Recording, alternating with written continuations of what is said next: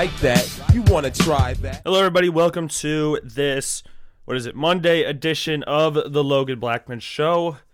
We are live here at 12:25 here on this Monday afternoon edition of the Logan Blackman Show. It's November 23rd, 2020, and we have 2 days left in the 2020 semester. This is going to be flippin' awesome. I'm excited to take a little break from everything, go back home, make a fair amount of money working for my dad during this little off period that everybody has, and yeah, it's just gonna be very, very nice. This semester has been, everybody I think can agree that this has been a very rushed semester, and it's been, how fast we've reached this point of the year is ridiculous to me.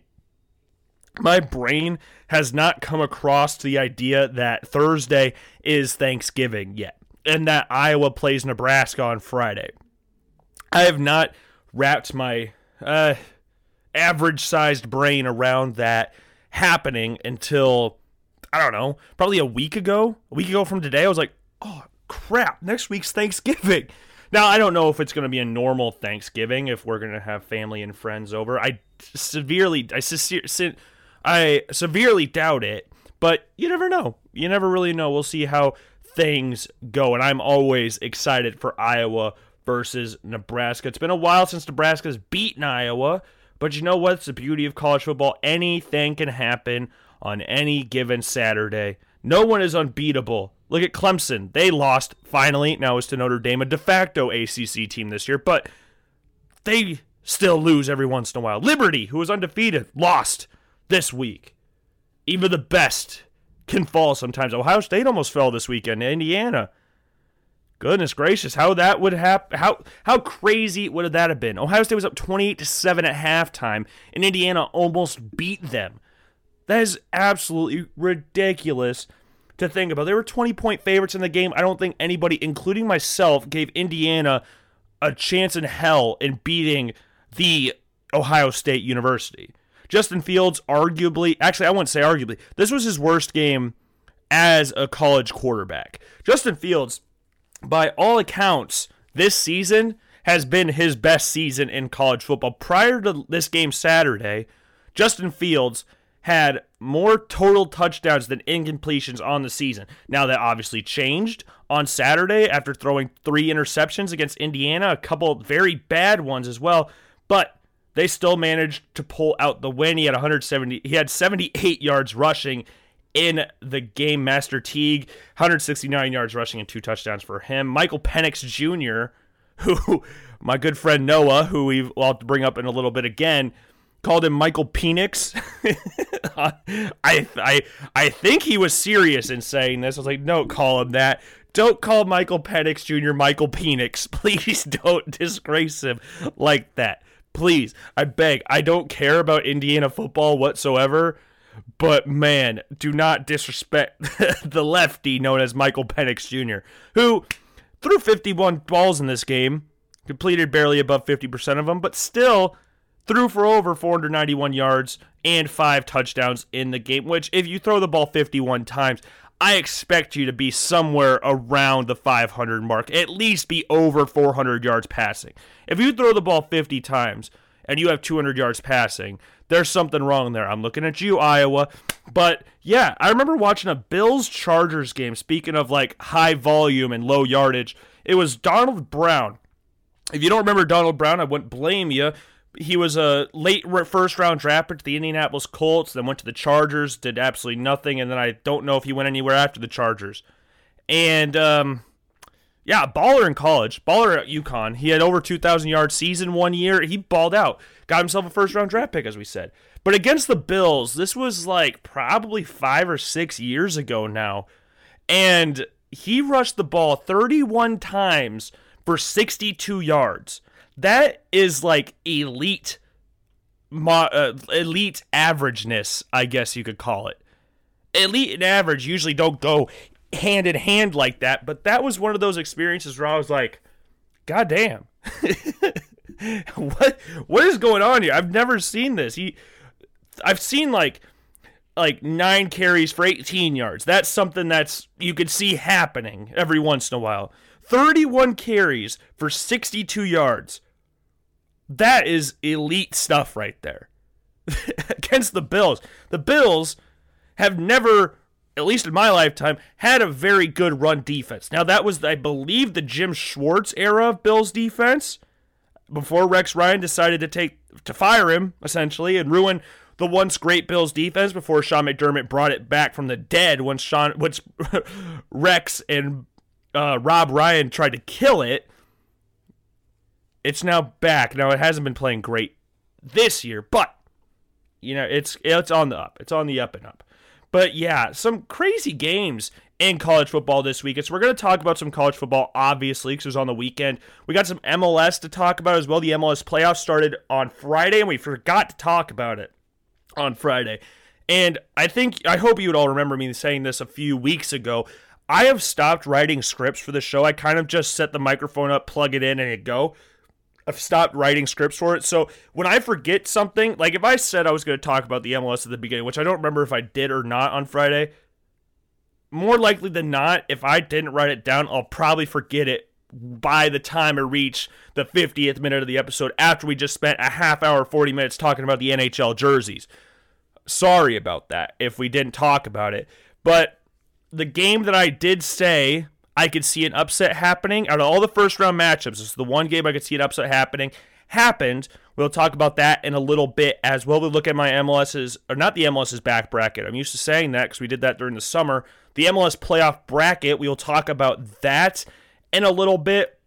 Also got Heisman candidacy stuff to talk about. And there's a thing that I saw on Instagram that was very intriguing on which quarterback would you rather take for this team. And we'll talk about that team and that quarterback coming up in a little bit. We obviously got some NFL stuff to talk about. Sadly, a number one overall pick is meeting the same fate as a number one overall pick Heisman winner that came before him.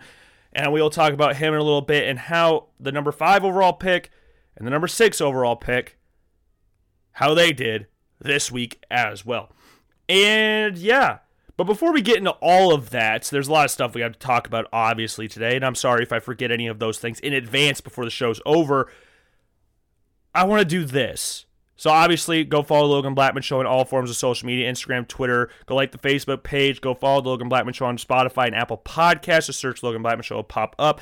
Go subscribe to the YouTube channel because we got something very big coming in, I would guess, a few weeks. I don't really know the exact timetable of this. It's basically how I do in doing my part of the thing, so I don't have any worries about the other 2 people that are involved in this, but it's mostly on my end. I'm nervous for my part on it, but that'll be coming in the near future, so make sure you're subscribed so you can be up to date on that, or just follow me on Twitter on my personal account, because that's kind of where I'm posting the podcast, and we'll post the video once it is ready to go.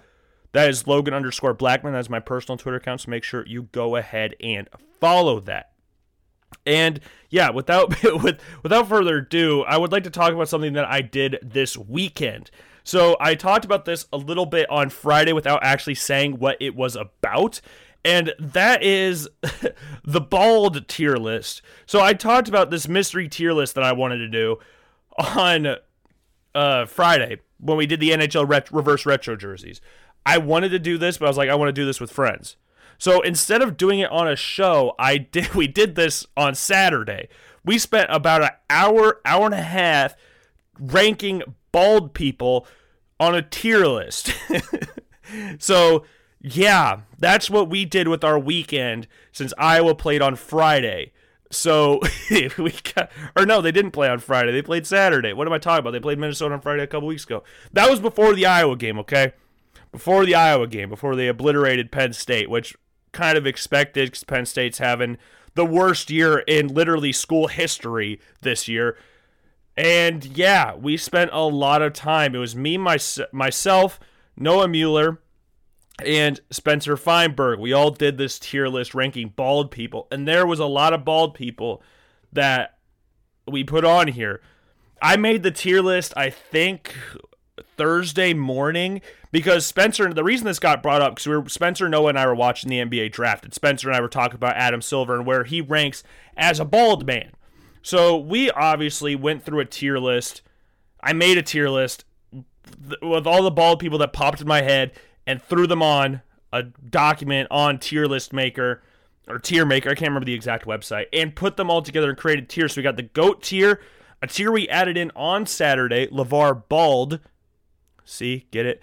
We got into that tier, and then I got a bald head. If you remember that from the viral video from a few years ago, where it's the dude stealing like groceries and stuff. I got a bald head. If you don't remember that, I'm sorry. Go look it up. Light bulb, which is basically just average, essentially. Like, you're just bald for the sake of being bald. Follically challenged, and this was okay. Here was something that we did here. This wasn't like rating how bald said person is. This is about the whole aspect of them being bald. This is about how, of course, that they have to be bald, and two, how they exude their baldness. Are they an elite bald person? And that's how we did it. So follically challenged does not mean they have hair but are balding, even though there's a person on here that's doing that. Follically challenged basically means, I know the actual definition is like, okay, he's losing his hair. But this is just like, you're bald but you're not bald, if you know what I mean. Like, there's being bald is more than just being bald. There's so much more in-depth analysis that we could do there, but I'm not going to get into it now because it will take the rest of the show. And then average baldness, basically the lowest tier. Like, you are just bald. There's nothing else to you other than you being bald. You're not cool, you're not fun, you're not anything. People hate you, so we throw you on the average baldness tier. So on the GOAT tier, we put Adrian Peterson. He was the first one we threw in GOAT tier because I don't think I've ever seen him with hair, and he's one of the greatest running backs of all time. PJ Fleck was also on here. We threw away all biases in this because if you know me, I'm a big Chicago Cubs fan, and throwing Albert Pujols, I know, in the third tier, which at the time when we put him in there was the second tier, it was hard, but we had to do this list right. And PJ Fleck exudes the swag and has more to him than just being bald. And with all the energy he exudes, puts him on that top tier. He's very similar in that aspect to Tyson Fury, which Tyson Fury, to me, is the greatest bald man on the planet currently. Championship boxer, heavyweight champion of the world, ring champion, like everything Tyson Fury does, he's sick. He shaves his head literally every day. He's got the swag. He's swagged out every time he gets the chance to be in front of a camera. He's always swagged out. He's always singing. After he knocks somebody out or beats them in a match, he's always singing. Tyson Fury is the greatest bald man on the planet. And then it upset me that the tier maker logo covered this person because it was Todd Hafner, my old head coach at William Penn University. He is on here. So Coach Hafner, if you are listening to this show, you are on the tier list, but I didn't realize that you were covered up until after I posted it.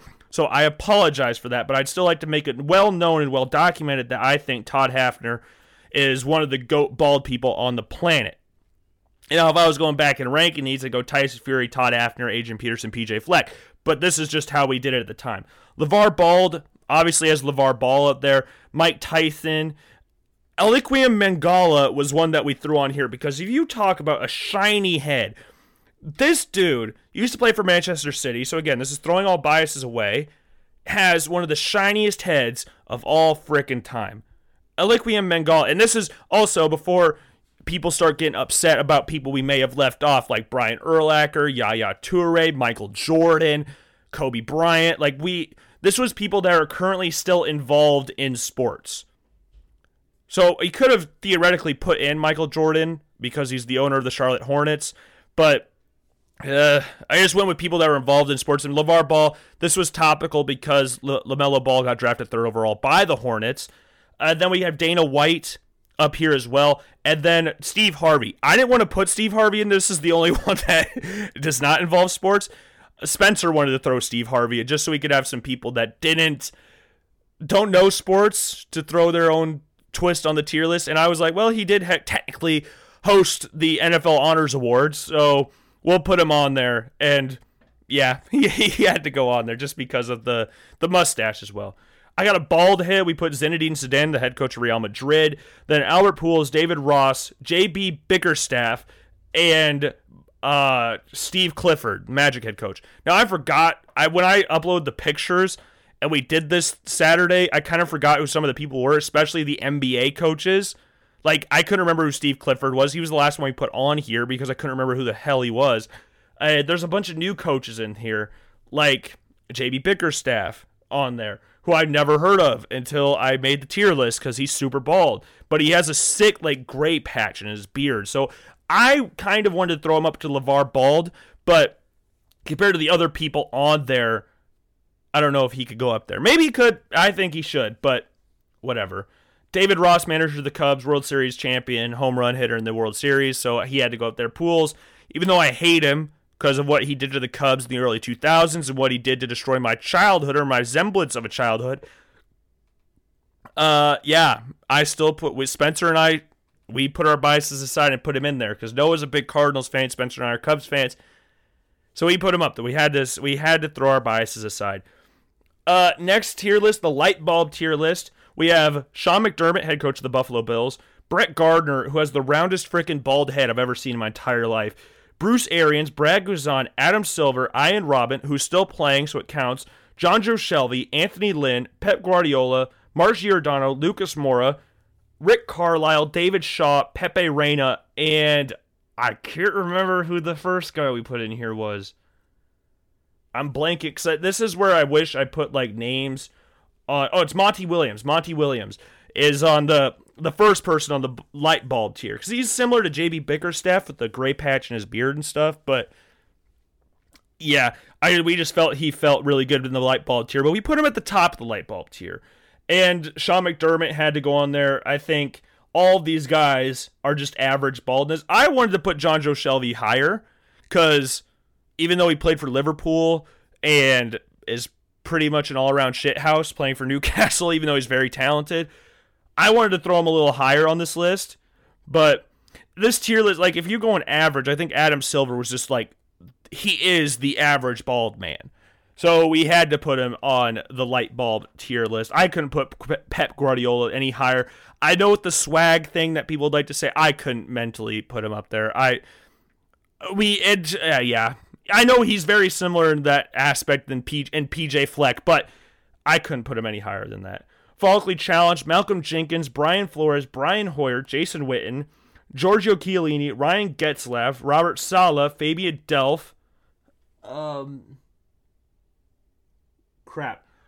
Mike Malone, Alex Caruso, Nate Bjorken, I think, and then it's the Hawks coach. Who's the Hawks coach? Now I gotta look this up. The Atlanta Hawks. Hawks. Let's look this up because I can't remember what his name is. Lloyd Pierce. That's who is on there as well. The closest one to moving up was Malcolm Jenkins because of the beard. The biggest controversy in this list was with Alex Caruso. Spencer wanted to throw him in the GOAT tier. Noah wanted to throw him in average baldness. Because the meme, we've talked about this on the Logan Blackman Show before, the meme has grown higher than the player. And I was like, well, I'm not going to get involved in this one because I don't really know where to throw him. So we asked a third party, his name's Christian, and he put him on average. So I was like, you know what, I'll put him in Follically Challenged because I don't think he deserves to be on the bottom tier. And he's not bald in said picture, but he is and exudes everything we were looking for in a bald man without actually being shiny and absolutely bald. And then average baldness, this is just people we don't really like. Matt Nagy, Bob Bradley, Michael Bradley, Andrew Whitworth. Don't have anything against Andrew Whitworth. Just he's the NFL player that doesn't look like an NFL player, essentially. Fabinho, Jim Boylan, and James Franklin. Jim Boylan, yes, I know he's not involved in sports right now, but Spencer and I are Bulls fans. I just wanted to throw him on the bottom tier just for the sake of throwing him on the bottom tier. James Franklin is the opposite of PJ Fleck. He doesn't have the style. He don't have the swag that PJ Fleck has, even though they're comparable college coaches. Andrew Whitworth, there's not really a lot to say about him. I despise the Bradleys, Michael and Bob. Bob Bradley was a horrible head coach that called Robbie Finley into a World Cup squad, which is ridiculous. Michael Bradley has benefited more from being Bob Bradley's kid or being the son of a former coach than anybody I've experienced ever. And he's also benefited from the fact that no one knows what position he's at, what he's best at, because he sucks at everything. Is he a holding midfielder? No, he's attacking midfielder. He's attacking midfielder? No, he's a number 8. Oh, he's number 8? No, he's a holding midfielder. And then he plays freaking center back for Toronto FC every once in a while. So, like, nobody knows what his best position is because he just sucks at every one of them. And it's been frustrating. And this also comes in the fact that Jurgen Klinsmann gave him the captaincy away from my favorite player of all time, and in my opinion, the GOAT of American soccer, Clint Dempsey. So that also kind of hurt a little bit as well. But I just have never, and Michael Bradley, when you're the captain of a country that has a big international failure, like Patrice Evra, when he was the captain for the French national team at the 2010 World Cup, never was the captain again. Thiago Silva and David Luiz were the captains of Brazil when they got smashed 7-1 by Germany. Thiago Silva wasn't in the game. He got a freaking red card in the first game, a really stupid red card in the quarterfinal game. And David Luiz was the captain in the semifinal game. How many times do you think they've been captain since then? Brazil's done rotating captaincies ever since then. And I don't think, to my knowledge, any of them have been captain since then. Because even at the World Cup, I'm pretty sure Dani Alves was the captain of the 2018 World Cup. It was either him or Marcelo or Neymar. I think they might have just done rotate. It's not Thiago Silva anymore. Wayne Rooney lost to Iceland. Barely play. I think he played one more game for England after that. Michael Bradley loses to frickin' Trinidad and Tobago, gets knocked out of the World Cup by frickin' Panama, and then we're like, you know what? We'll still call him up. Because I don't know why. I really don't know why. He's not very good. He never has been good. He's just bald, and his dad used to be the head coach.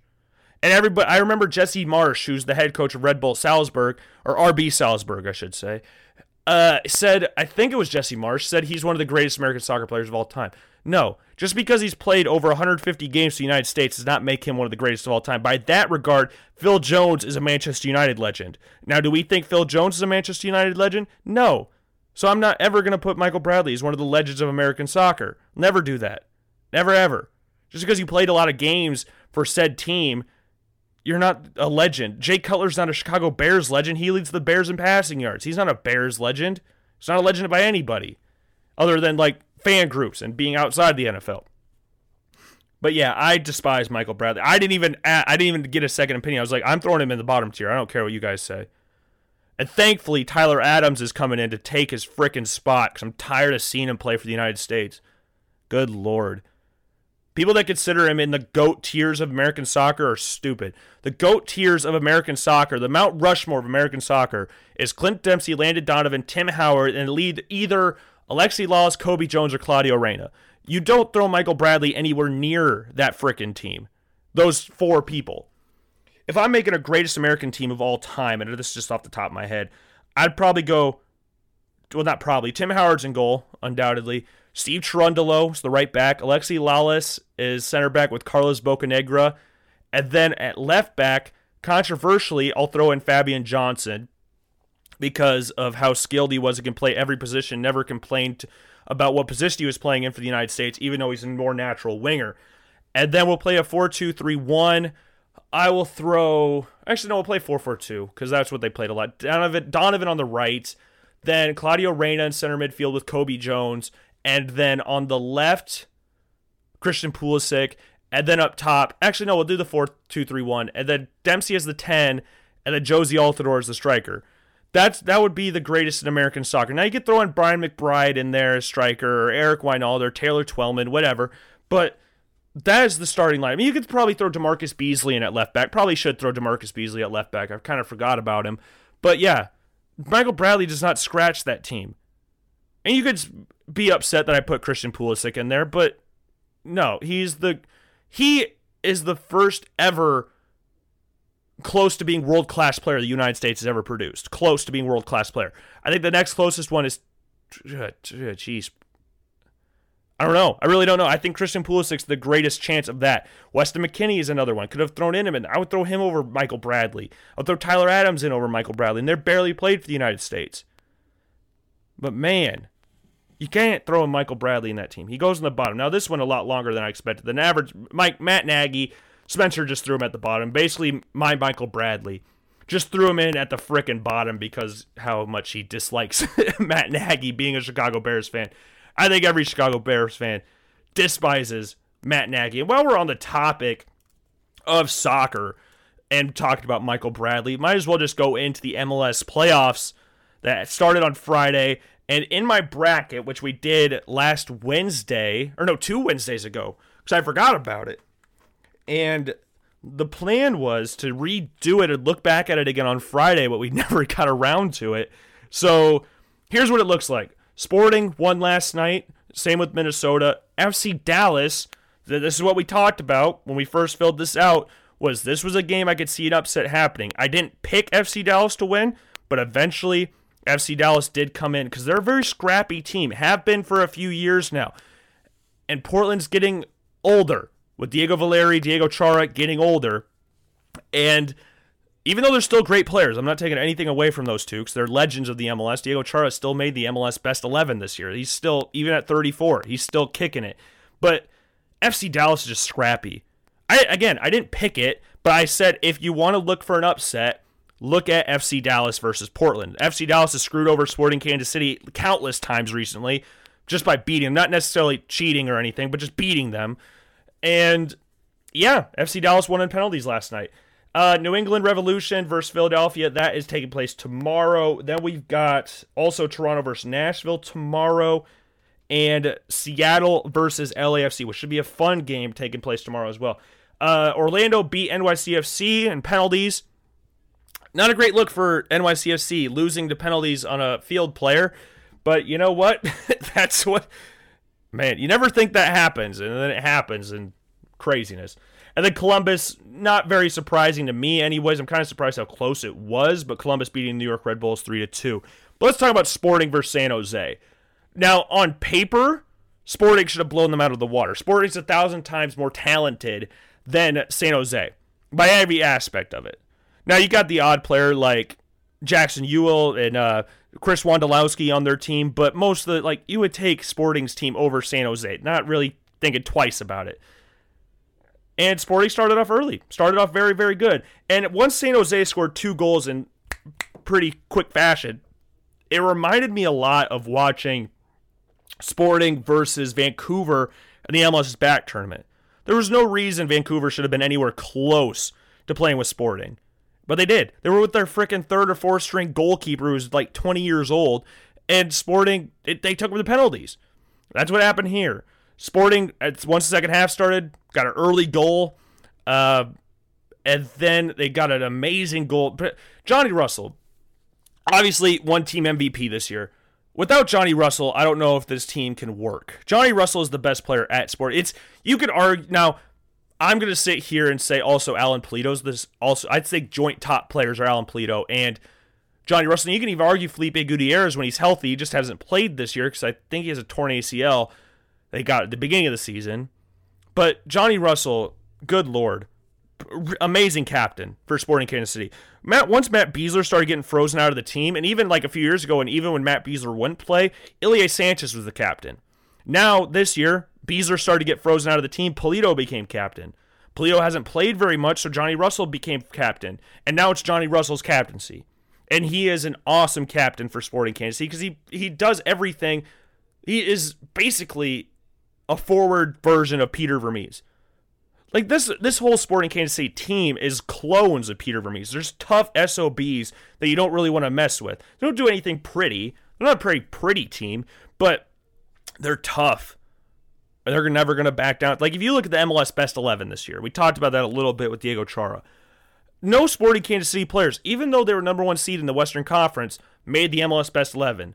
But 3 Seattle Sounders players did. Now, am I upset about that? No, not at all. I don't think any of them really deserve being one of the MLS Best 11. When you look at the forward players like Jordan Morris this year especially, Ladero, Rudias, those players. I don't think Sporting gets past those players. But there's...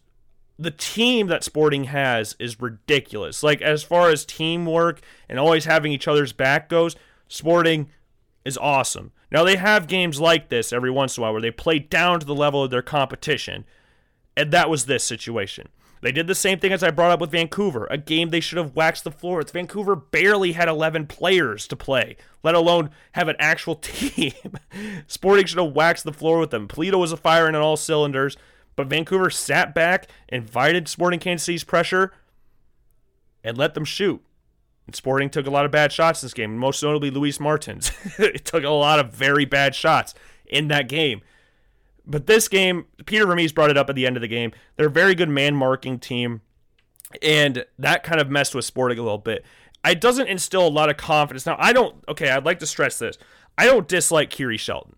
I just don't think he's that good because he's a very big forward. He's a fast, tall, muscular forward, but he can't shoot. He's not a very good shooter. That's why if you're a right-footed forward, you want to play on the left wing. Kiri Shelton works best, I guess, as a right winger. That's not great if you're a guy that's supposed to be a striker. That's not ideal. But his link-up play last night or yesterday was good, and you saw that in the goal that Gianluca Busio scored at the end of the game, and I was going freaking crazy. All set up, as I said, by Johnny Russell, who chipped the ball beautifully over to Gerso Fernandez, who played the ball on the ground to Kiri Shelton, who instinctively thought, I'm going to backheel this to Gianluca Busio, places it beautifully. I remember when Busio first signed as a 15-year-old, youngest player in Sporting history, and then he becomes the youngest player to, I believe, score a goal in the playoffs. Like, Busio's awesome. He's undroppable. And it made me kind of scared when he got hurt. Now, I don't think he's hurt that bad. But once extra time came around, and obviously Chris Wondolowski scored, they played 8 minutes of added time to the 4 that they were supposed to play. People are going like, oh, Sporting celebrated for 2 minutes. Well, then they still played 2 minutes over the time that Sporting celebrated. So they weren't playing it forward at times. They're playing it sideways, but got a goal. Fair enough, whatever. And then we go to extra time. Busio gets hurt. And I was like, well, that's not ideal because Busio is one of the better penalty takers on the team. He scored the winning penalty against Vancouver in the MLS Back tournament that we were just talking about, even though he's only 18, which is awesome for him. I'm really excited to see where Busio goes for the rest of his career because I don't think he stays the whole entirety of his career at Sporting Kansas City, which is sad, but I don't foresee that happening. Penalty shootouts come, and I told my friend Noah, because I was watching it with Noah. He's a Minnesota United fan. We had the Vikings game on and the Sporting Kansas City game on at the same time. I said, as long as this goes to penalties, I'm chilling. Because Tim Melia, this is not an opinion anymore. It was an opinion yesterday when I said it. Now it's a fact, is the best penalty saver in the MLS. Maybe MLS history. Because there's not, like, all you need to do is score. And you know Tim Melia is going to save it. That's why when Sporting Kansas City won the coin toss at the start of the penalty shootout, Johnny Russell said, we're taking it first. We know what this gives Tim the idea of what he needs to do. And Tim did it. I think I saw the first shutout in a penalty shootout in MLS playoff history. I think I read that right on Twitter. Like, Tim Melia is just freaking ridiculous. He came in as like a fourth choice goalie. He wasn't supposed to be the starter for Sporting Kansas City. Now he's the greatest goalie in club history. That's saying a lot. Tony Meola played for Sporting Kansas City. Jimmy Nielsen, another one. Tim Melia is the greatest of all time in Sporting Kansas City history. I think he got a little hard done by not getting put in like the conversation for goalie of the season. I don't think there's a goalie that compares to Andre Blake whatsoever. We said that throughout the entire MLS's Back tournament. It's been a fact for like the past 2 or 3 years, even though Philadelphia has been off and on as far as consistency and how good they've been is. But he's the best goalie in the MLS. It's like Andre Vasilevsky. I know he can have an odd game every once in a while, but in the MLS, Andre Vasilevsky is the best goalie in the NHL, I mean. Like, he can have a bad game. It was Carey Price a few years ago. Now Carey Price is kind of tipped off a little bit because Montreal's gotten bad, but Vasilevsky is the best goalie in the NHL, and that's the same thing with Andre Blake. He might have a bad game every once in a while. His team might not be the best every year, but without him, they're letting in a lot more goals than without him. Let's just put it like that. And Philly's the number 1 seed in the playoffs for a reason. Not just because of him, because they also got like Brandon Aronson, Mark McKenzie, who are in the MLS Best 11, and rightfully so. Which once those two leave, because Brandon Aronson's already leaving in January, going to RB Salzburg. Mark McKenzie, where his career takes him, don't know, but I don't see it at Philadelphia. But Sporting, obviously, as I said, Johnny Russell, Ilya Sanchez, and Kiri Shelton all smashed home their penalties.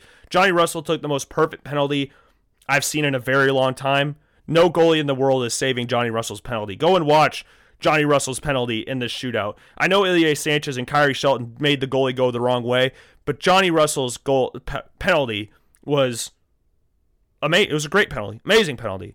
Like a fantastic, unsavable penalty. And yeah, won the penalty shootout 3-0, win the game, move on to the second round. Minnesota won 3-0 last night against Colorado. Portland lost on a shootout to FC Dallas, who scored a goal late in regular time to send it to overtime, or to extra time. It was a 17-year-old, so I think he must have broke Gianluca Busio's record for youngest goal scorer in MLS playoff history because he was 17. I remember that much. But yeah, so far in this tournament, I have gotten every game right minus FC Dallas, but I was nervous about picking Portland like that. Now, I didn't have Portland going very far, so I'm not really sitting here going like, crap, I had them winning the tournament. No, I had them losing the next round anyways. And I think FC Dallas will lose to Seattle because Seattle's got some of the best attackers, probably the best attack in the MLS this season. Now, I know, like, the best attacker is Carlos Vela, even though he had a down year for his standards in the MLS. But this year, no one's touching Seattle as far as an attacking trio goes. In Ladero, Jordan Morris, and Rudias. And I know Ladero plays as a central midfielder or number 10, but I'm counting him in that because of how amazing and how integral he is to that Seattle Sounders attack. And yeah, I had them winning MLS Cup this year, and I'm not really scared of putting that off. Now, I do think Sporting Kansas City, like I put earlier, will handle Minnesota, but I don't think Sporting, with the defense that with how iffy their defense has been at times, Punchek, defender of the year, both goals deflected off of him. The first two goals for San Jose deflected off Punchek. The first goal was going nowhere near the goal, but I'm not going to put all of those goals on him. But I think they're super tough. Punchek and Reed are the toughest center back pairing in the league. I don't think that's debatable. But Seattle's attack is just insane. Now, they're going to need Alan Pulido to play against Seattle because he was out hurt, who I was not aware he was hurt. I knew he had been battling injuries, but I thought he was going to be 100% healthy in this game against San Jose. And they'll need him to play if they make it past Minnesota, which, again, I totally believe they will, knock on wood. But, yeah, that's how I'm feeling right now. I think Philly will handle New England. And I know I switched up taking Miami over... Actually, I don't know if I officially switched up and said Miami over Nashville, but I was nervous about it. I think I was like, I'm second-guessing myself, essentially, is what I said. If I remember that correctly. I could be wrong. Nashville won 3-0 against Miami. New England won 2-1 against Montreal. And, yeah, I think Toronto will handle Nashville. I think it'll probably be a 2-1 game. New England versus Philly, I bet it'll be a 3-1 game in favor of Philly. And then Seattle, I think they'll win 2-1 on that night as well.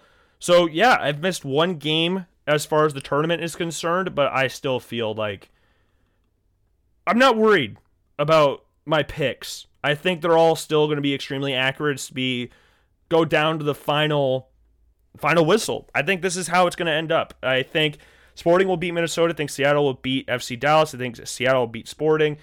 And then I think Philly will beat Orlando, which, with the way Orlando's been getting their luck on their side, and this, again, better be lucky than good, they might beat Philly, but I think Philly's just got too much talent to lose that game this time. Then I got Columbus still beating Toronto, and then Philly beating Columbus, and then Seattle winning MLS Cup this year. That's my prediction. Seattle's turning into a freaking dynasty. Good Lord. They've won, what, 2 out of the last 3 or 3 out of the last 4 MLS Cup finals? They're turning into a nice little program over there, which is scary. They got a really good goalie as well. I haven't really talked about him that much. It's Stephen Fry. Talk about another goalie that could be mentioned as one of the top goalies in the league. He's up there as well. I don't think he's in the same stratosphere as Melia and especially Andre Blake, but he gotta get some respect as far as being one of the best goalies in the MLS.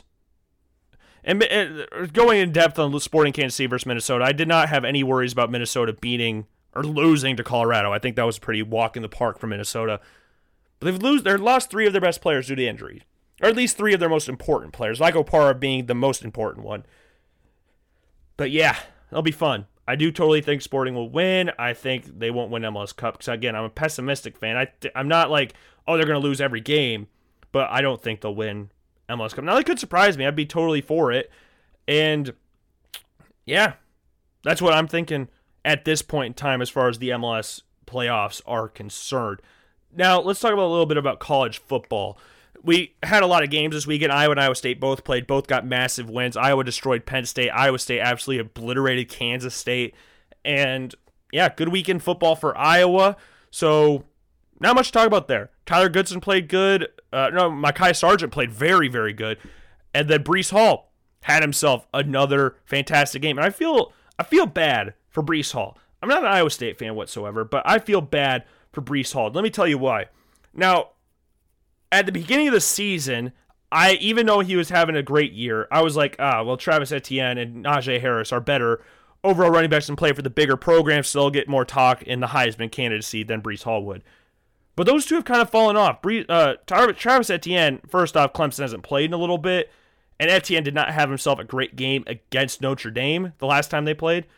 And, yeah, Najee Harris, Alabama's passing attacks become elite this year, so he's kind of gotten less and less carries. But Breece Hall is single-handedly carrying this Iowa State offense because Brock Purdy's had himself a down year. Not a bad year, but a down year for his standards.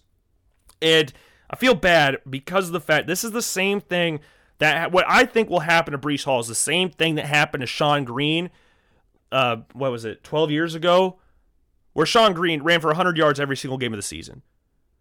Doak Walker Award winner, I think Breece Hall is going to do the same thing. I think he's going to rush for over 100 yards every game this season and win the Doak Walker Award, and sadly will not be a finalist for the Heisman Trophy. And I'll tell you why, because like Sean Green, even though he was by far the best running back in college football that season,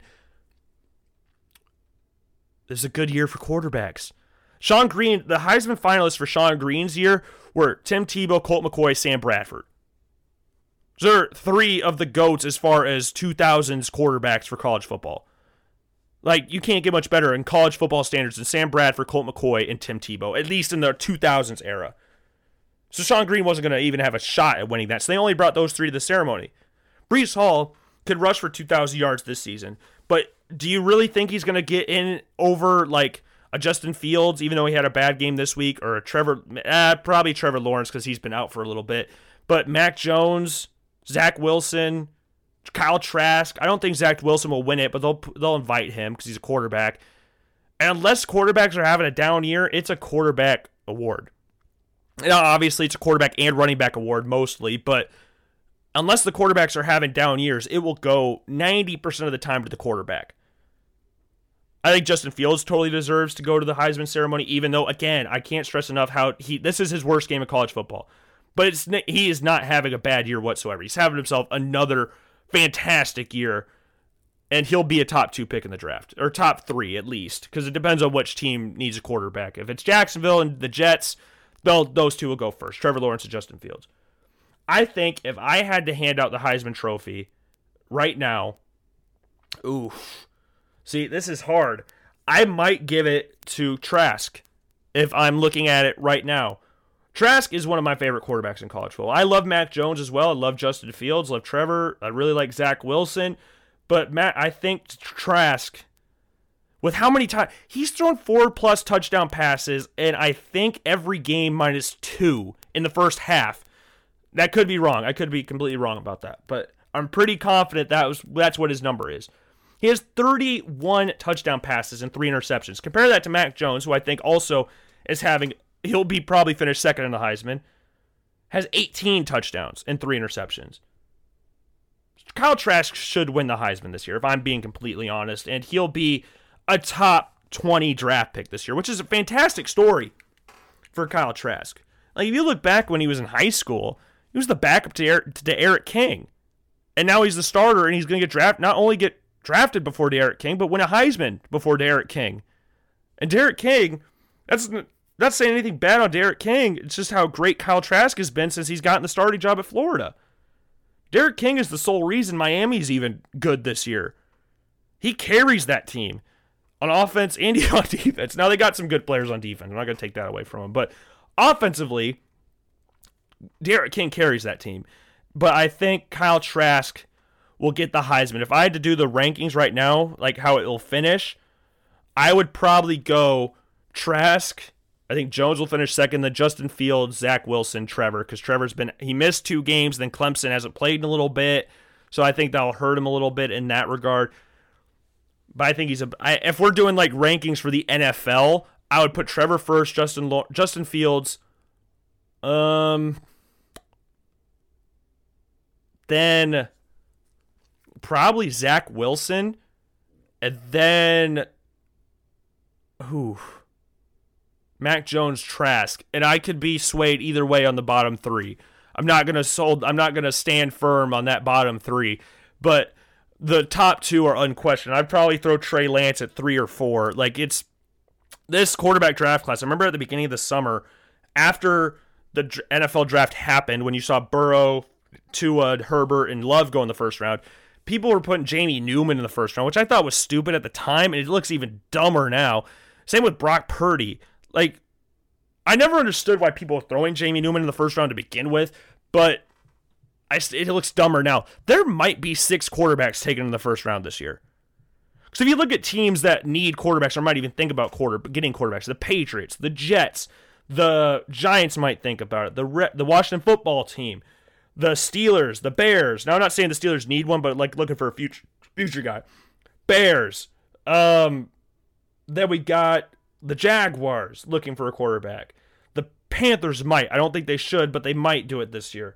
Then you got the frickin' 49ers will be running for a quarterback. That's 9 teams that could possibly be looking at quarterbacks. I'm not saying all those teams will draft quarterbacks, but they might be looking at quarterbacks.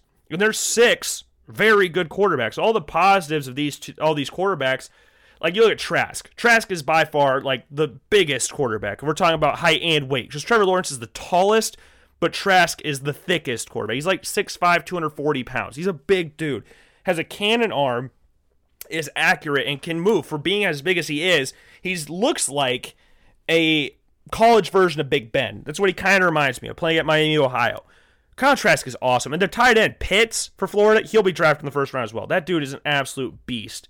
I watched him against Ole Miss the first game of the year. It's like, wow, this dude is awesome. And Trask has been balling out ever since that game, and he'll be up there. But his big strength is his size. That's obviously the big one. Arm strength is obviously a big one as well. Zach Wilson is second most mobile quarterbacks out of the FBS guys. Because you obviously put Justin Fields as the most mobile. But Zach Wilson is extremely mobile and is very accurate. The downside to Zach Wilson is the fact that he has played absolutely nobody this season, minus Boise State. And yes, they obliterated Boise State, and he had a fantastic game. But they haven't played any. They just beat North Alabama, and their Twitter accounts going, any team, anytime, any place. And then they're trying to avoid the advances of Washington. Like, be careful what you wish there for BYU. You're not only going to hurt your team's chances of going very far, but you're also going to hurt your quarterback's chances of winning the Heisman, or benefits them if he does good against those bigger teams. But the accuracy and the mobility is big for Zach Wilson, who has led BYU in rushing in a few games this season. Mac Jones, he's the next one that I'm looking at the passing yard leaders of college football, and Wilson's 3rd, Trask is 5, Jones is 6, but I was thinking about Trask, which is why I started with him. But Jones is at 6. Jones is very accurate as well. He has an arm that would probably surprise a lot of people. When you look at Mac Jones, you don't really think of prototypical NFL quarterback, but he's got a pretty strong arm. He's very accurate. Out of the quarterbacks we've already mentioned, he easily leads them in completion percentage. Doesn't turn the ball over. None of the quarterbacks that we've talked about really turn the ball over that much. And yeah, Mac Jones will probably. Again, this is kind of where today's NFL is going. Mobility is extremely important, so that's why Zach Wilson will probably get ranked higher than Mac Jones in most quarterback draft grades and all of that stuff because of his mobility. I don't know where I'd put Mac Jones. Mac Jones and Kyle Trask are very similar to me. And this isn't like he's just checking down all the time. No, he is hitting deep balls to Devontae Smith and Jalen Waddle. Like, they're not just checking it down. They are throwing the deep ball, which is very fun to watch. If you watched Alabama this year, you'd know Mac Jones is a baller. And to beat out Bryce Young, that's also a very big thing because people are comparing him to NFL Rookie of the Year, MVP candidate this year, former Heisman Trophy winner in Kyler Murray, which is a very, very big thing because when Kyler Murray came out of high school, came into college, never lost a game in Texas, one of the biggest schools in Texas in Allen High School. It was his mobility was just off the chart. That's the same thing with Bryce Young. Came from Mater Dei, California. balled out in high school, was going to USC, but watching Keaton Slovis balled out, he's like, yeah, I'm going to go to Alabama. Or he was just like, I got an offer from Alabama, they're better, so I'm going to go there. Which either way works for me, I guess. But he'll ball out next year. If you could keep Bryce Young away from starting at Alabama, good on you. And that's a testament to Mac Jones this season.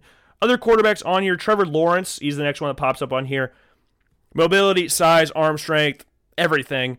Leadership, he won a natty as a freshman, carved up Alabama as a freshman.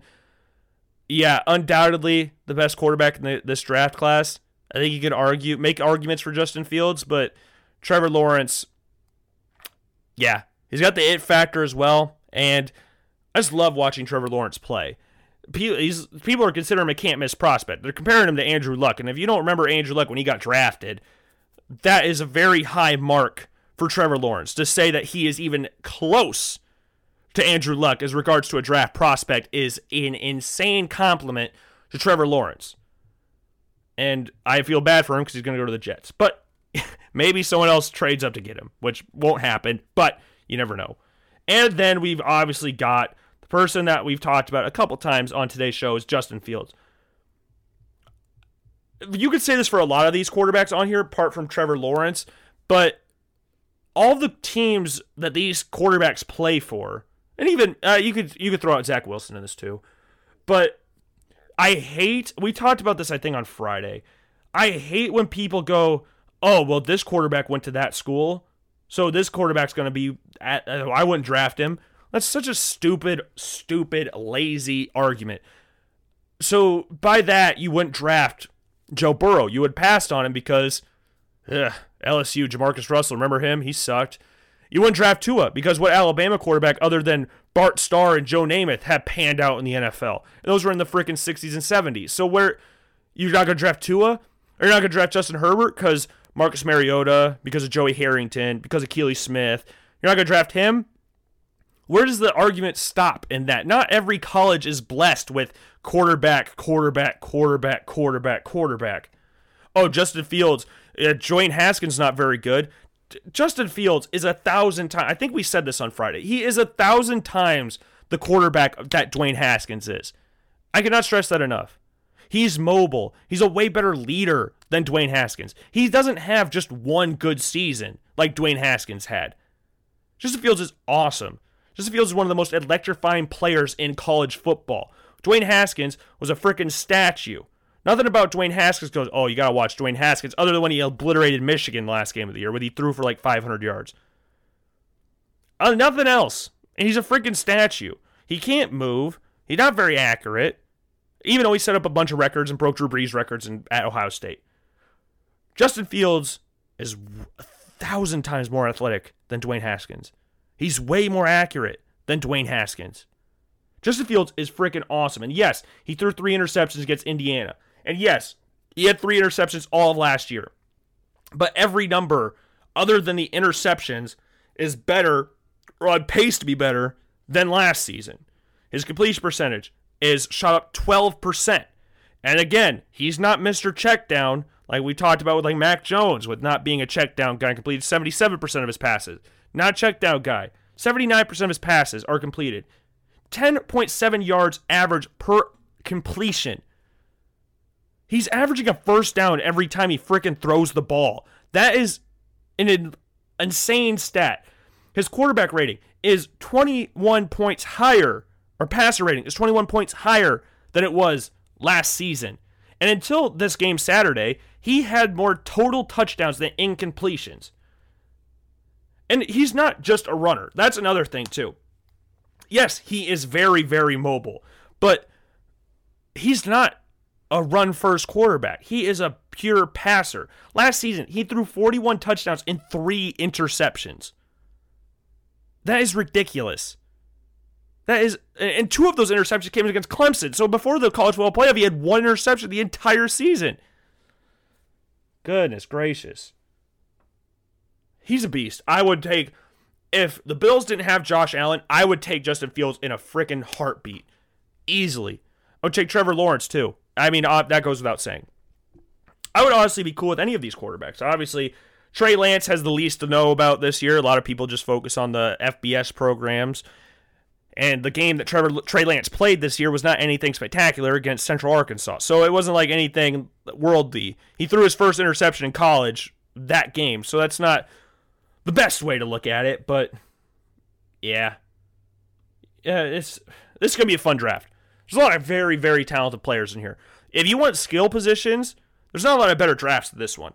You got the quarterbacks we just talked about. 6 possible first-round draft picks. The running backs, you got Travis Etienne and Najee Harris.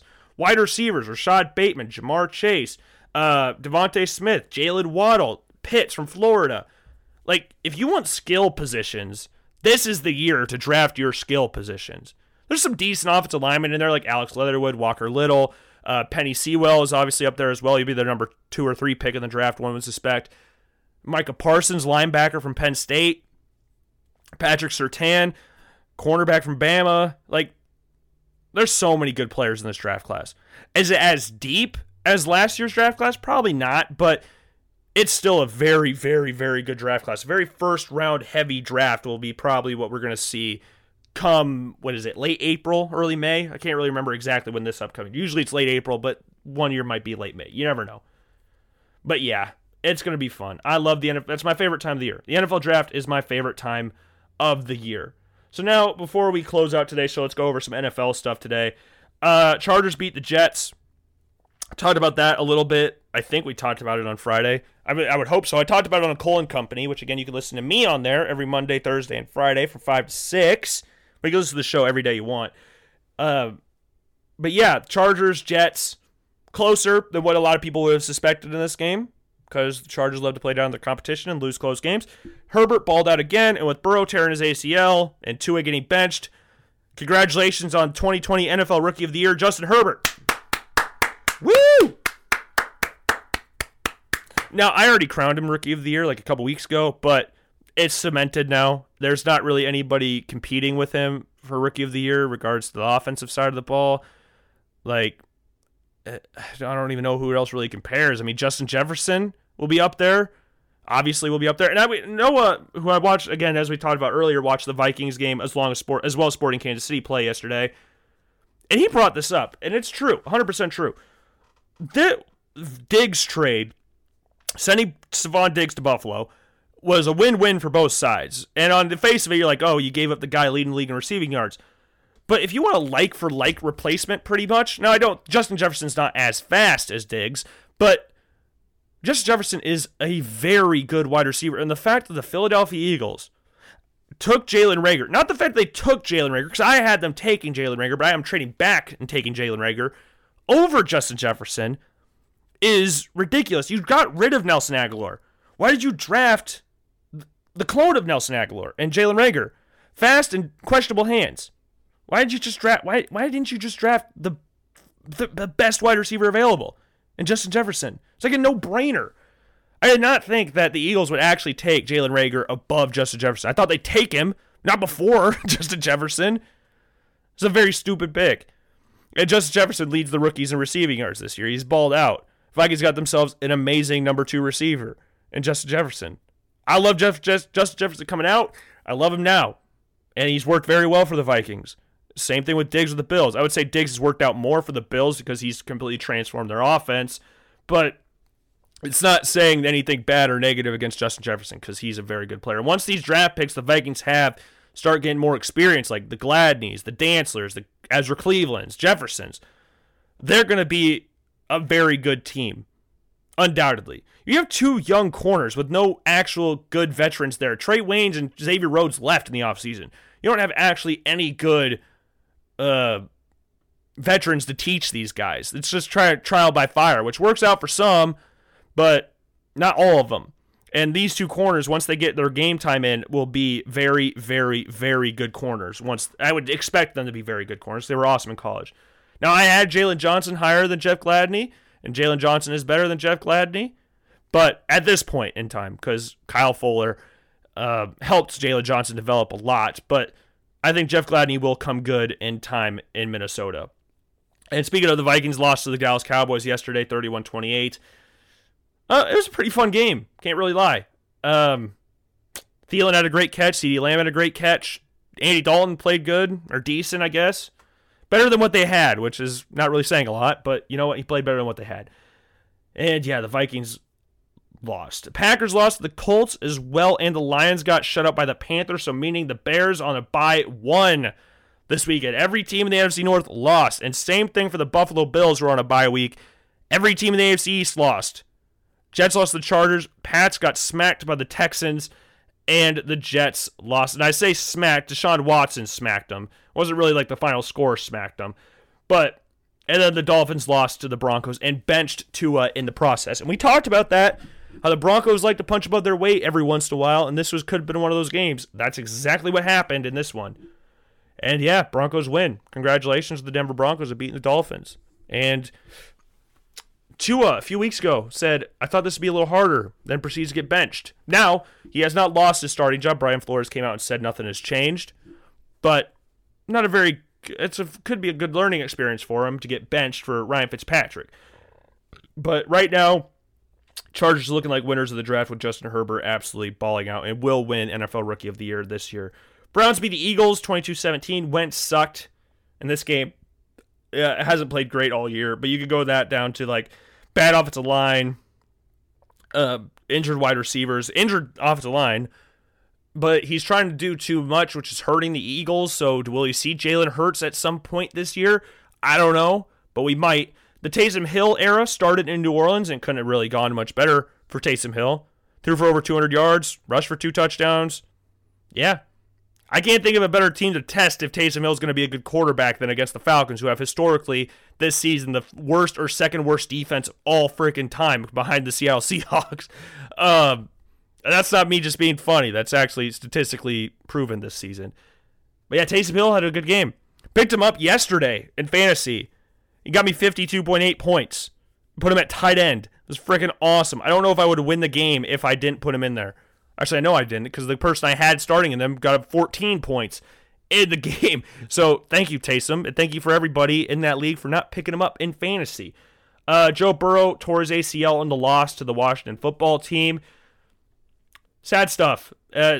Shades of Carson Palmer are ringing in the ears of Bengals fans everywhere as Carson Palmer tore his ACL, wearing number 9, former number 1 overall pick, former Heisman winner, and yeah. We've heard this story before, haven't we, Bengals fans? I love Joe Burrow, and hopefully for his sake, the Bengals actually draft offensive linemen. They drafted Jonah Williams 2 years ago. Hopefully they keep building on the O-line. Somehow get the 3rd or 2nd overall pick and take Penny Sewell, because that is your best chance of keeping this kid alive for more than 2 more seasons. The Steelers beat the Jaguars, unsurprisingly. This is shades of the Carolina Panthers team that went to the Super Bowl a few years ago with Cam Newton. Cam won the MVP. They went 15-1. If you look at their schedule and who they've played and who they've beaten, they haven't played great, but they've won all of their games, which is the most important thing. You don't need to win pretty. You just need to win, because they count the exact same. Barely beat the Giants, barely beat the Broncos, barely beat the Texans, barely beat the Eagles, killed the Browns, barely beat the Titans, Ravens, Cowboys, and yeah, rest of their season, do they lose another game? I don't think so. Unless the Bills get a big-time win over the Steelers on Sunday Night Football, which they did last year, I don't know if I see the Steelers. I bet at worst they go 14-2. I don't think they lose 2 more games this season, because they play the Ravens football team, Bills, Bengals, Colts, Browns. I think the 2 games they could lose are to the Colts and Bills, because I think the Colts defense could stop them. They played really good yesterday against the Packers offensively, so that helped them win that game. And the Bills, I think they can keep up scoring, but that would be a good matchup. Bills offense versus Steelers defense, that'd be very, very fun. But yeah, shades of the 2000-whatever Panthers team that won 15-1, lost the Super Bowl, then proceeded to have a losing record this next season. But yeah, you play who's in front of you, and the Steelers have done just that.